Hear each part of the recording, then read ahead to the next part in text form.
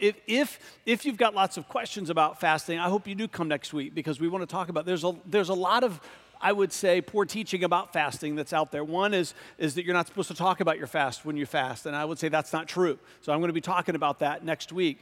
And so sometimes people say, well, you're only supposed to fast if you can connect it to extended times of prayer. That's not true. It's a misnomer, and so I'm going to be talking a little bit about that next week as well. Fasting is a great way to talk to people about Christ. You know, the prohibition against talking about it if you're talking about it to boast about yourself. But if you're talking about your fast to boast about the Lord, because that's where Jesus starts with Matthew chapter 5. But again, I'm going to be talking about that next week. So I'm just saying, if you're fasting, don't be afraid. If you're the red meat eater and you've got this group that goes out to lunch with your coworkers and you order the salad and everybody's looking at you like you've got a third eye, then you should say, hey, I'm doing a fast with my church, and it's something that we do to be spiritually healthy, and we're going to be talking about it next week. You should come, right? And so these are great opportunities for you to talk and to reach out to people along the way. So we're going to be talking about that next week. We may or may not do the second part. We'll have to see. If not, I'm either going to blog it or I'll preach it and record it, and we'll put it as a podcast. So, but I do want to just talk some things about tonight, and just to kind of get our thoughts moving in the right direction. I'll tell you a quick story. Something happened a couple of weeks ago. I was leaving the office and over behind CNU, and I needed gas, and so I often stop at the 7-Eleven there off of Warwick Boulevard, just up from CNU, and so I pulled into the gas station, and so right when I pulled in, Nate calls, and so I take the call, and I don't know whether it's true or not, right? But my mother has worked into my brain that you'll blow up if you use your cell phone while you're pumping gas, and so right, even if it's not true, I'm stricken with that fear. So I'm in the car, and so I'm talking to Nate, and it's it's around rush hour, and so the gas station is busy, and so I'm at I'm at the farthest gas pump to the left, farthest away from the 7-Eleven, and I'm facing away from Warwick Boulevard, and so there's a gas pump in the middle that's not occupied, and then the one just on the other side of that, there's someone there too. And so as I'm sitting there, there's an elderly couple comes in this gargantuan truck, this massive pickup truck, and so they decide they're going to parallel park, right, in between me and the other car, and they're cutting really nasty looks at me because I'm sure they think that I've already paid for my gas and I'm just sitting there, right, talking on the phone. And so they're trying to parallel park, and finally the man gets out and he keeps cutting me these terrible looks like I should just drive away to give them more room. And so he's back up and he's doing this, and so it takes them a few minutes to get lined up, and they finally get in there, and he goes to pump the gas, and guess what he realizes? Yes, it is. It's on the wrong side. You've done that before, right? Yeah. So he's getting angrier by the second, right? He's angry at me. He's angry that he's done all this work. And so he gets back in the car, slams the door. They pull out. So by now I say, Nate, Nate, do I sound distracted? He's like, yeah, you sound really distracted. Are you all right? I said, I got to tell you what I'm watching here. So I'm just I'm giving them the play-by-play. So they pull out, right?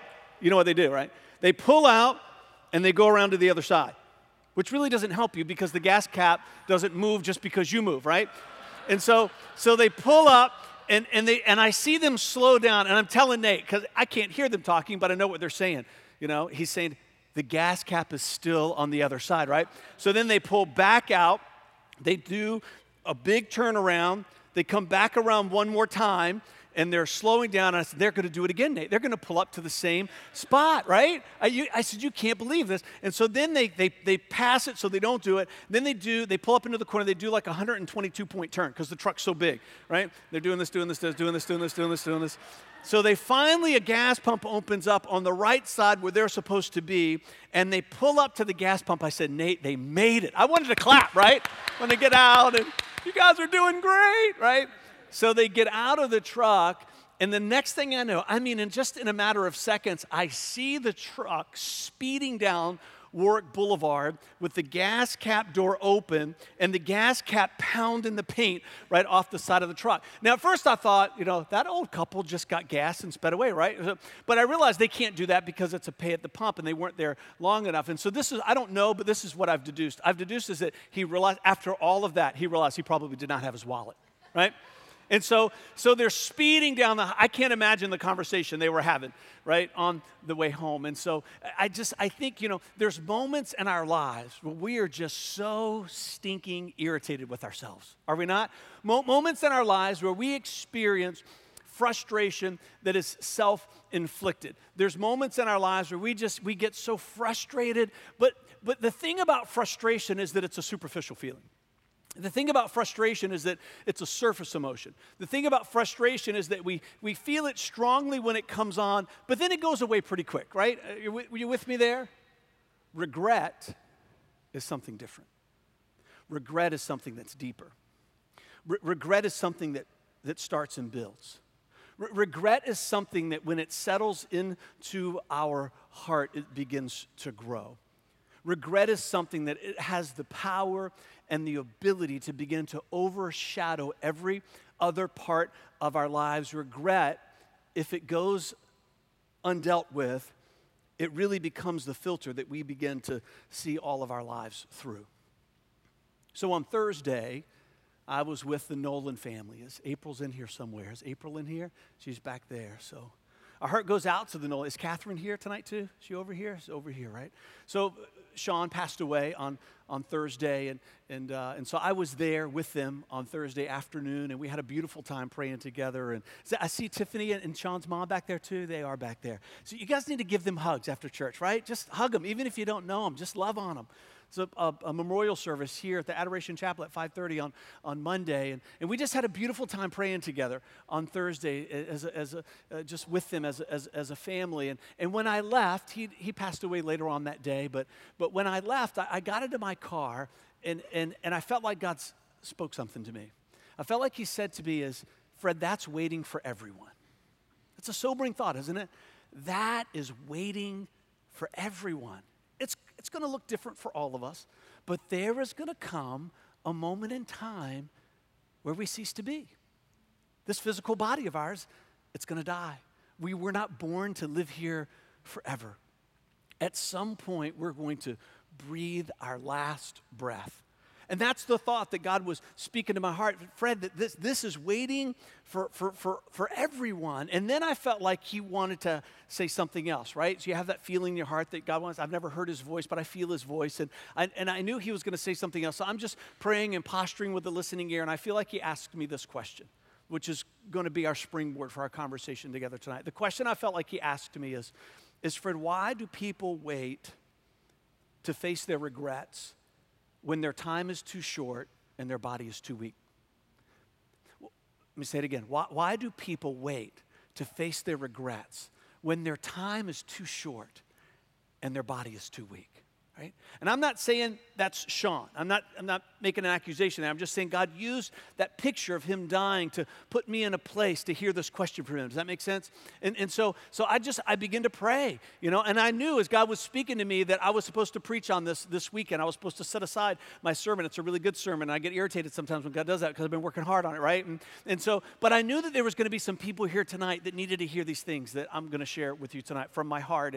And a lot of times we have slides. We don't have slides tonight because we started on this message late in the week, but I felt like God spoke to me because I began to say, okay, God, what are some regrets that we can talk about together as a church family? And I felt like He gave me 3. That's how I know God is Baptist, even though I'm dyed-in-the-wool Pentecostal, because He speaks to me in 3-point sermons. And so we've got 3 that we're going to talk about together tonight. But before I do that, I want to read you some verses. James 4:14. James 4:14.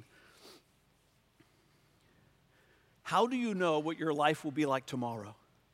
Your life is like the morning fog. It's here a little while, and then it's gone. I'm going to get these notes online early next week, so if you're a note taker, you're going to be able to download these, and you can spend some time with it. Psalm 102, verse 11. My life passes as swiftly as the evening shadows. I am withering away like the grass. 1 Chronicles 29:15. 1 Chronicles 29:15. We are here for only a moment, visitors and strangers in the land as our ancestors were before us. Our days on earth are like a passing shadow, gone so soon without a trace. I want our hearts to be gripped tonight with the reality that that moment is waiting for all of us. And every single person that's in this room, you have regrets. I have regrets. We've all got a list. If we took time tonight, your list might be longer than somebody else's list, but everybody has things in their lives that they have some regrets about. And what I'm saying to you tonight, and I'm preaching to myself tonight, come on, while our bodies still have strength, while our time is not too short, let's do something about our regrets. Can we get to the end of 2014, even if we've just dealt with one of them? Come on, let's spend the rest of our lives coming to that moment where we breathe our last with as short of a list as possible. We're all going to have some regrets that we carry with us into that moment of our lives. But come on, there's a way that we can live. There's an intentionality that we can bring. There's a courage that can rise in our heart. There's a strength that we can lean onto in the body of Christ and the power of the Spirit of God inside of us to say, I'm going to make that list for me small.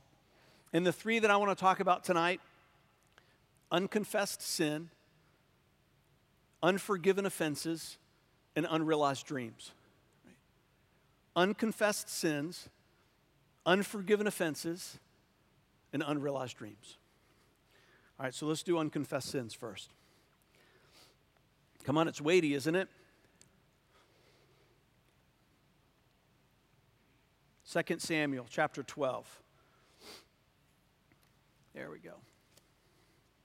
2 Samuel chapter 12, I'm going to read verses 1 through 13. I'm going to try to give you some practical things for each of these tonight. 2 Samuel 12, 1 through 13. So the Lord sent Nathan the prophet to tell David this story. There were two men in a certain town. One was rich, and one was poor. The rich man owned a great many sheep and cattle, and the poor man owned nothing but one little lamb that he had bought. He raised that little lamb, and it grew up with his children, and it ate from the man's own plate and drank from his cup. He cuddled it in his arms like a baby daughter. One day a guest arrived at the home of the rich man, but instead of killing an animal from his own flock or herd, he took the poor man's lamb and killed it and prepared it for his guest. David was furious. As surely as the Lord lives, he vowed, any man who would do such a thing deserves to die.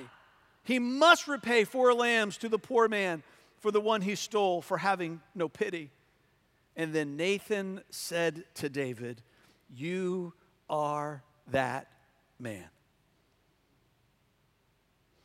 The Lord, the God of Israel, says, I anointed you king of Israel. I saved you from the power of Saul. I gave you your master's house and his wives and the kingdoms of Israel and Judah. And if that had not been enough, I love this part. If that had not been enough, I would have given you much, much more, right? Because with God, there's always more, and his more is always better. Why then have you despised the word of the Lord and done this horrible deed? For you have murdered Uriah the Hittite with the sword of the Ammonites and stolen his wife. And from this time on, here it comes, consequences. From this time on, your family will live by the sword because you have despised me by taking Uriah's wife to be your own. And this is what the Lord says, because of what you have done, I will cause your own household to rebel against you. I will give your wives to another man before your very eyes, and he will go to bed with them in public view. And you did it secretly, but this will happen openly in the sight of all of Israel. And then David confessed to Nathan, and David confessed, come on, to Nathan, I have sinned against the Lord. And Nathan replied, yes, but the Lord has forgiven you, and you won't die for this sin. I want to talk a little bit about some principles of confession. I want to mention this because then we're going to come back to it at the end. There is a difference between consequences and judgment. Those are two very different things, and I'm going to talk about that in just a minute. But I want to share a couple of things just about some principles of confession. So, one of the things that sometimes I get frustrated about, not with all of counseling, but with some counselors, that they operate off the mantra or the principle that you only talk to about your sin to people who can help participate in your healing. And that can be true to a degree, but one of the things that they often leave out is the principle of confession. That there's something to be said for it's not just about your healing, healing, it's about other people's healing. And part of confession is so that other people can heal. And I believe, too, personally, that you can't fully heal until you confess. There's something about your healing that won't come. And so for some of you, you might be stuck in a place of not having healed because you've not been willing to step into a moment of confession. And it could be you've never stepped into a moment of confession because someone said that you don't need to. And I would encourage you to reconsider that. If you've got questions about that, we can talk about that. But even if there's a confession that needs to happen, I think that there are some practical principles that we need to follow before we step into those moments. So I'm going to give you some of those tonight. Again, I'm going to put these notes online. One is the thing that I need to confess keeping the relationship that I'm in from moving forward? Meaning that you've got to ask yourself the question, is this sin that's in my life that's hidden, that no one knows about, that if it's causing your heart to stay guarded so you don't go deep in relationship with people that you're close to, that's a great indication that it's a sin that you need to talk about. Does that make sense? If it's robbing you of intimacy with others, other people might not even know about it, then it's something that you need to share. Another principle of confession is this idea that do they have a sense of expectation of needing to know?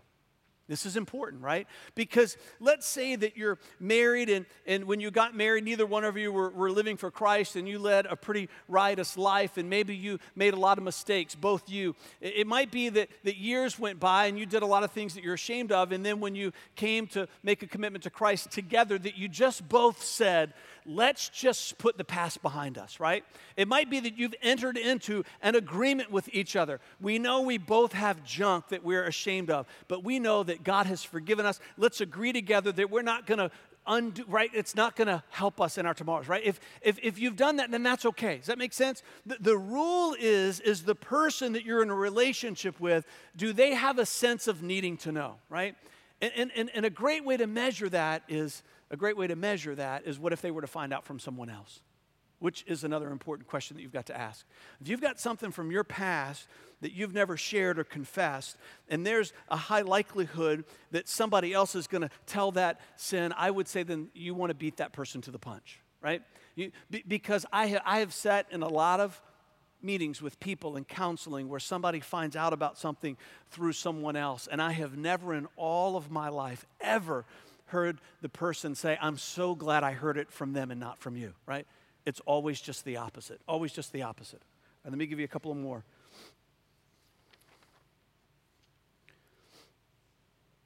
I've never heard someone say, I wish you had waited longer to tell me. Not ever. Not ever. I've never heard someone say, I just wish you had waited longer. It's always just the opposite. If you could have told me years ago, we could have been working on it all of these years, right? So the other thing that I've never heard anyone say, the person that's done the confessing, in almost 20 years of pastoral ministry, I've never heard anyone say, you know what, I really liked the feeling of carrying the burden of that secret a lot more. Right, ever. I've never heard someone say, I really liked my life better, even though there might be consequences. I'm going to talk about that in just a second. Even though the consequences could be severe, I've never heard them say, I liked my life better when I was living under the shame of a secret that I knew that I needed to tell. There are regrets that we can carry to the last moments of our life, and one of them is unconfessed sin. And you might be here tonight, and you've got some of those. We're saying, come on, step into a place of saying, I'm going to find the courage to talk about these things because I want to heal. I want the people around me to heal. I don't want to carry regrets, and I certainly don't want to give regrets to other people in my last days. Involve others. Don't do anything by yourself, right? If you're here tonight and you're saying, and you know because your heart feels it right now, I've got some things that I've never shared. Don't go home and just figure it out on your own. We're the leaders in this church are the easiest people in the world to get a hold of, right? Phone, email, Twitter, Facebook, we're on all of it. You reach out and we'll help you walk through it. Don't do it by yourself. But part of it is this idea that confession doesn't displace consequences, but it does displace judgment. And that's one of the principles that we learn from this text. And that's why I went to this one, because I believe in this principle that Nathan, even though David confesses, even though David takes responsibility for what he's done when Nathan challenges him as the prophet, there are consequences that Nathan declares prophetically that are going to happen in his family. And just because he's confessed doesn't mean those consequences go away. What goes away is God's wrath. What goes away is the judgment that God was going to bring to get him to a place so that he would confess, because God chastens those that he loves. The wrath of God is not out of his anger or displeasure. The wrath of God is because in moments like this, it's because he's trying to bring us to a desperation revelation, because he knows that our heart is desperate for confession. There's a difference between consequence and judgment. Your confession pushes the stop button on the judgment that God is bringing to your life to bring you to a moment of confession, but there are consequences that are still probably going to play out for you, especially if it's something serious. If it's been a criminal act, there could be restitution. There could be jail time. Does that make sense? What I want to say to you tonight is whatever the consequences are for the sin that you're hiding, it's far less than the judgment of a sovereign God. I would far rather walk out the consequences of my sin than to trifle with the judgment of my Creator. If there is a consequence that you have to walk out, then God's going to use that consequence. If there's a consequence that you've got to walk out, even those consequences are under the promise of Romans 8:28, that all things work together for those who love God and are called according to his purposes. If there's a consequence, Ryan Matthews is getting ready to come out of a program that he's been in for some time. I can't wait for you to hear some more about his story, but his story is not a pretty one. There's some consequences that he's been walking out, but in those consequences, he's been touching people that he would have never had an opportunity to touch. Don't be afraid. This is the lie the devil is whispering in your ear. The consequences are going to be too great. And you begin to focus on those consequences and you forget about the judgment. The devil doesn't want you to think about the judgment. He wants to keep you trapped. He wants to keep you isolated. And we're saying, come on, if that's you, if you've got that secret from your past, let's take it, put it on the top of the list and say, we're going to deal with that. I'm not going to go to my grave with a regret. I'm going to grow. I'm going to heal, and other people are going to heal around me because of my honesty. This is James 5:16. Confess your sins to each other and pray for each other so that you might be healed. The earnest prayer of a righteous person has great power and produces wonderful results. The devil doesn't want you to walk in the fruit of your confession. 1 John 1:9, if we confess our sin, he's faithful and just to forgive us our sins and to cleanse us from all unrighteousness. Then John 3, a lot of us know John 3:16, but some of the most powerful words in this chapter come after that. And the judgment is based on this fact. God's light came into the world, but people loved the darkness more than the light, for their actions were evil. And all who do evil hate the light and refuse to go near it for fear their sins will be exposed. But those who do right come to the light so others can see they are doing what God wants. Confession is about bringing the dark places of your heart into the healing, restorative light of the Creator of the universe so that he can heal you and so that you can also be an example for others. Come on. 1 Corinthians 11:1. We're going to be talking about this next year, where Paul simply says, follow me as I imitate Christ. Part of your confession is for your healing, but part of your confession is also to create a momentum, to give an example in this world for other people to follow, that your confession is for you, but it's also to inspire other people. If they can do it, I can do it, and then all of a sudden there's just an outbreak of healing in the hearts throughout the land. All right, unforgiven offenses. Unforgiven offenses. Matthew 7. Matthew 7. I'm going to start reading in verse 1. I'm going to go down to verse 6. This is one of the most misquoted texts in the Bible by people who don't even believe the Bible. I'm going to go to verse 6. Do not judge others, and you will not be judged. And most people quote it that way, and that's how it's written, but text goes on. Jesus, his sermon continues. And by what we read in the rest of this little sermon, this little homily embedded in the Sermon on the Mount, is that what Jesus is really saying is don't judge others poorly, and you will not be judged poorly. Now, why do I render it that way? I'm not the only one. Lots of people render it that way. It's because when you keep reading in verse 2, you realize Jesus begins to give a lot of instructions about how to do it the right way. And if he didn't want you to do it at all, he wouldn't have taught you how to do it the right way. He would have just said, don't do it. And then the text ends with a command to judge, right? It says, for you will be treated as you treat others. The standard you use in judging is the standard by which you will be judged. And why worry about a speck in your friend's eye when you have a log in your own? How can you think of saying to your friend, let me help you get rid of your speck in your eye when you can't see past the log in your own eye, you hypocrite? Get rid of the log in your own eye, then, come on, right? And then he doesn't say stop there. He says, now you can go and help your brother deal with the speck in his eye. Listen to what he says here. People don't quote this verse. Don't waste what is holy on people who are unholy. Don't throw your pearls to pigs. Wow, that's right. That's hard stuff right there. They will trample the pearls and they will turn and attack. Jesus is saying here that when we step into moments of being discerning, not judging in the sense that we condemn people and write them off. That's the prohibition. But we are supposed to be discerning about other people. We are supposed to be wise in our thoughts of other people, especially if we're in relationship with them, because then we have an opportunity to help bring some accountability to their life. What Jesus is saying here, to judge the right way, is that don't forget about the principle of reciprocity, because the way that you treat other people, it's going to come back to you. So when you step into a moment of holding someone accountable, think about the way that you would want them to hold you accountable, and that's going to help you do it well.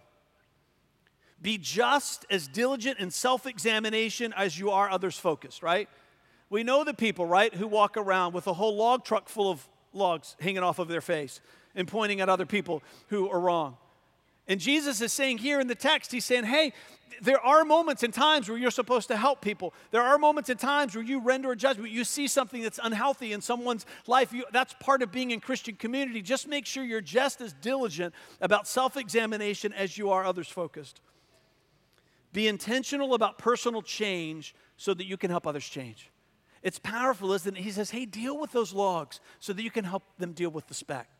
Deal with the stuff that's in your life so that you can help other people deal with the stuff that's in their life. And then I think this last part where he's talking about swines and pigs, he's saying, be discerning so that you're not harming others or yourself. You've got to be willing to ask the question, God, are you asking me to get involved in this person's life? Because if you're just doing it because it makes you feel important, if you're just doing it because it makes you feel better when you talk about other people being wrong, it's going to hurt them more and it's going to have a negative effect on you. So he's saying here, this idea about swines and pigs, this is where the text goes. He's saying, hey, you've got to make some judgments. You've got to be discerning about, is their heart even in a place where they're ready to receive from you, right? So he's saying, hey, you've got to be judging. You've got to be discerning. You've got to make good decisions. So let me give you a couple of pointers here.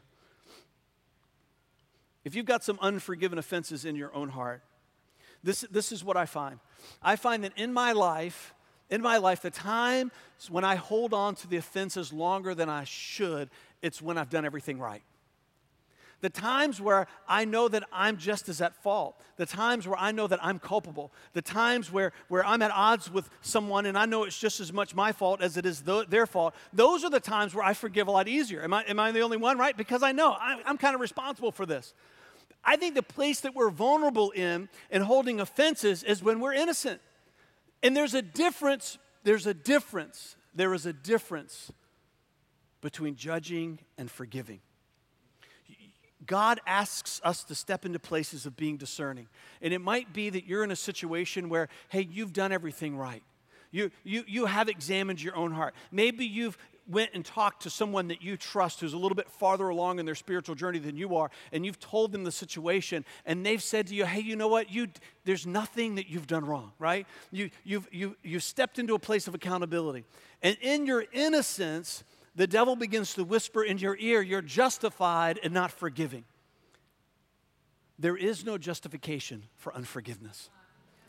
no matter what the circumstance, no matter what the situation, there has got to be a willingness in our heart, even if the only way, the thing that we can say, and I was talking with someone about this week, and they were talking about their own personal story, that their wife, when they stepped into a situation like this after some terrible things had happened, their prayer was, God, I don't think that I'll ever be able to forgive, but I'm open.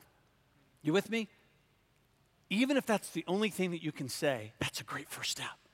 It's a great first step to say, God, help me to find forgiveness in my heart for this other person. And he will every time. And let me give you a couple of practical things, and we're going to get to our last one.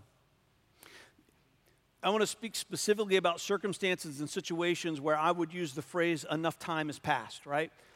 I'm not talking about, because this could be a whole sermon series unto itself. I'm talking about situations and circumstances that happened some time ago. And enough time has passed, I put that in quotation marks because that's going to be different for every person. Does that make sense? You're asking, has enough time passed?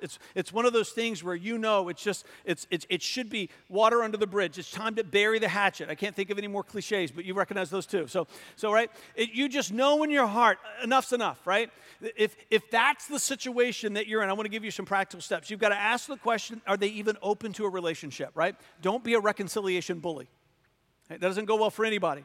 You've got to ask the question, is there any indication from that person that they're even open to a relationship? Because if they're not, then it's only self-serving, and that's not the right motivation. Don't rehash everything when you sit down to talk. You might have to talk about a couple of things that just to create some clarifiers, but it should only be in a way that serves moving forward. The purpose of this, if enough time has passed, is not to figure it all out. It's just to say, you know what? I want to have a friendship with you again. I want our life I want you to be in my life, and I want to be in your life. Let's just leave that stuff behind. You might have to set boundaries. Forgiveness doesn't mean being vulnerable to being hurt again or being taken advantage of. This is important. Forgiveness doesn't mean being vulnerable to being hurt again. You can forgive, especially if you're innocent, but it's incumbent upon them to rebuild the trust. Be content with small steps and simple expressions. It's not going to pick up right from day 2, from maybe the relationship that you have to rebuild. Be content with small steps and simple expressions. Again, we're going to get these notes online. All right, let me read you these verses. Ephesians 4:32. Instead, be kind to each other, tender-hearted, forgiving one another just as God through Christ has forgiven you. Colossians 3:13. I love this. Make allowance for each other's faults. Paul's saying here, don't be surprised that other people are going to fail you, right? We're all imperfect. Make allowance for each other's faults and forgive anyone who offends you. Remember, the Lord forgave you, so you must forgive others. All right, I got one more. Unrealized dreams. Unrealized dreams. Peter and Judas are a great study in the Bible by way of contrast and comparison. If you're looking for a good study this year, that might be one that you want to get a hold of. Just studying the life of Peter and study the life of Judas and how they parallel, how they contrast. Both Peter and Judas suffered from the same condition. They suffered from the condition of having an unrealized dream. Both of them had preconceived ideas about what the Messiah was going to do and what he was going to accomplish, and they were both wrong, as everyone was. They all thought Jesus was going to come in and establish a political kingdom. They thought that he was going to restore Israel to a political state. But Jesus' journey as a Messiah, right? We know from studying the prophets that he was going to be a suffering Messiah. He was establishing a spiritual kingdom, not an earthly kingdom. And so Peter and Judas get down to the end, and all of a sudden, they've got regrets because they've got an unrealized dream. This isn't what I signed up for. Both Judas and Peter stepped into the last moments of Jesus' life and then his death with the same heart condition, an unrealized dream. And for Judas, it led to his suicide, and thankfully, Peter, he waited it out. And through waiting, we find this incredible encounter that he has with Jesus. It's what you would call a post-resurrection encounter. I want to read it to you. It's in John 21, 15 through 17. Again, we've taught on this a couple of years ago as a text, and so I'm going to read it, and there's a lot in here, but I'm just going to make one point from it. It's John 21, 15 through 17. After breakfast, Jesus asked Simon Peter, right? So this is Jesus, and he's died, he's risen from the dead. It's one of his last post-resurrection appearances to some of the disciples. He said, after breakfast, Jesus asked Simon Peter, Simon, son of John, do you love me more than these? Yes, Lord, Peter replied, you know that I love you. Then feed my lambs, Jesus told him. Jesus repeated the question, Simon, son of John, do you love me? Yes, Lord, Peter said, you know that I love you. Then take care of my sheep. Jesus said, and you know the story, right? He asks him 3 times, one for each denial. And a third time he asked, Simon, son of John, do you love me? And Peter was hurt that Jesus asked the question a third time. And he said, Lord, you know everything. You know that I love you. And Jesus said, then feed my sheep. Jesus is doing a lot of things there, but one of the things that Jesus is doing there is redefining Peter's dream. He's ministering to Peter in a powerful way. It's a beautiful story. He's saying, Peter, you've got to lay down the dream that you had. You've got to pick up the dream that I have for you. And some of you, you're in a place of frustration and regret because you have an unrealized dream. And one of the reasons why you have an unrealized dream is because it was your dream all along. It's not God's dream for you. There's something to be said for holding fast and standing in a place of faith when you have a dream that God's given to you that's not realized yet and saying, I'm not giving up. That's different. It's something else to stand in a place where the dream that you have is your dream. It's not a dream that you went to God. You don't have anything that you can point to and say, God gave me. It's just you've brought this dream to God and you're being demanded that he wants to do it. It might be that he's saying to you, that's not your destiny. You're going to live in regret for the rest of your life. Until you're willing to step into a conversation like Peter did with Jesus and let me give you the dream that you're supposed to have. Peter wanted to rule with Jesus in a political kingdom, but his calling and his destiny was to pastor for Jesus in a spiritual kingdom. He wasn't called to rule, he was called to love and to lead and to care and to teach, to minister. And in this moment on this beach, Peter finds a new dream that he can give his life for. We'll invite the worship team to come back up. If you're here tonight and the dream that you're holding on to is a dream that is unrealized, I'm not saying tonight that it's not God's dream for you. What I am saying tonight is ask him the question. Just be willing to say, God, just be Peter. God, is this dream that I have in my hands, is this your dream for me? Is this your dream for me? Because if it's not, would you give me the dream that I'm supposed to hold on to? Would you give me the dream that I'm supposed to believe you for? Would you give me the dream that I want my heart to ache to fulfill? I want to live the dream that you have for me. So I had lunch with Steve on Friday. We get together once a month, Steve Ruggiero and I, and it's part of what he has to suffer through doing his internship with me. So I'm telling him about, hey, I think I'm switching everything up, right? It was still pretty fresh. And so I'm telling him about the story when I get to the last part, I see his eyes getting really big. He says, bro, that's my whole message to the men, right? If you were there at the men's breakfast this morning, he was talking about all these things about an unrealized dream and regrets. And I was like, oh, so God is on somebody's trail this weekend, right? And in his message, he's preaching in February. It might be that you got to preach that to the whole church. He said, hey, Fred, have you ever heard of the ABCs of mediocrity? I said, no, I don't know the list, but sometimes I live in that place, I think. The ABCs of mediocrity, I'm just going to throw these out at you just to whet your appetite. Aimlessness, which is a day-to-day lack of direction and purpose. Boredom, unchecked boredom leads to laziness and apathy. Comfort. When comfort becomes the goal of life, we cannibalize future potential for the sake of temporary stability, and this is true in all areas of our lives. Deceit, D, a lack of self-awareness for your weakness. E, ego, pride and inflexibility. Fear, the fear of failure or of falling short or not measuring up. And G, guardedness, which leads to isolation. Stand with me. Father, we don't want to live a mediocre life. We know, God, that there's going to come a moment in time for all of us where, like Sean, it's going to be our last day. They're going to be our last moments. And may it be, God, that tonight that we've heard something, that you've inspired our hearts in some way, that we've found courage, even if it's just a small measure, to say, I'm not going to take that regret with me to my final day. I'm going to do something about it this year. And that every person in here is willing to take a hard, honest look at their life, whether it's an unconfessed sin or an unforgiven offense, or whether it's an unrealized dream, that all of us together are going to move into this year and say, God, I want to take down one of the Goliath regrets of my life for me and for the world that surrounds me, for your name's sake. In Jesus' name, come on, let's worship together.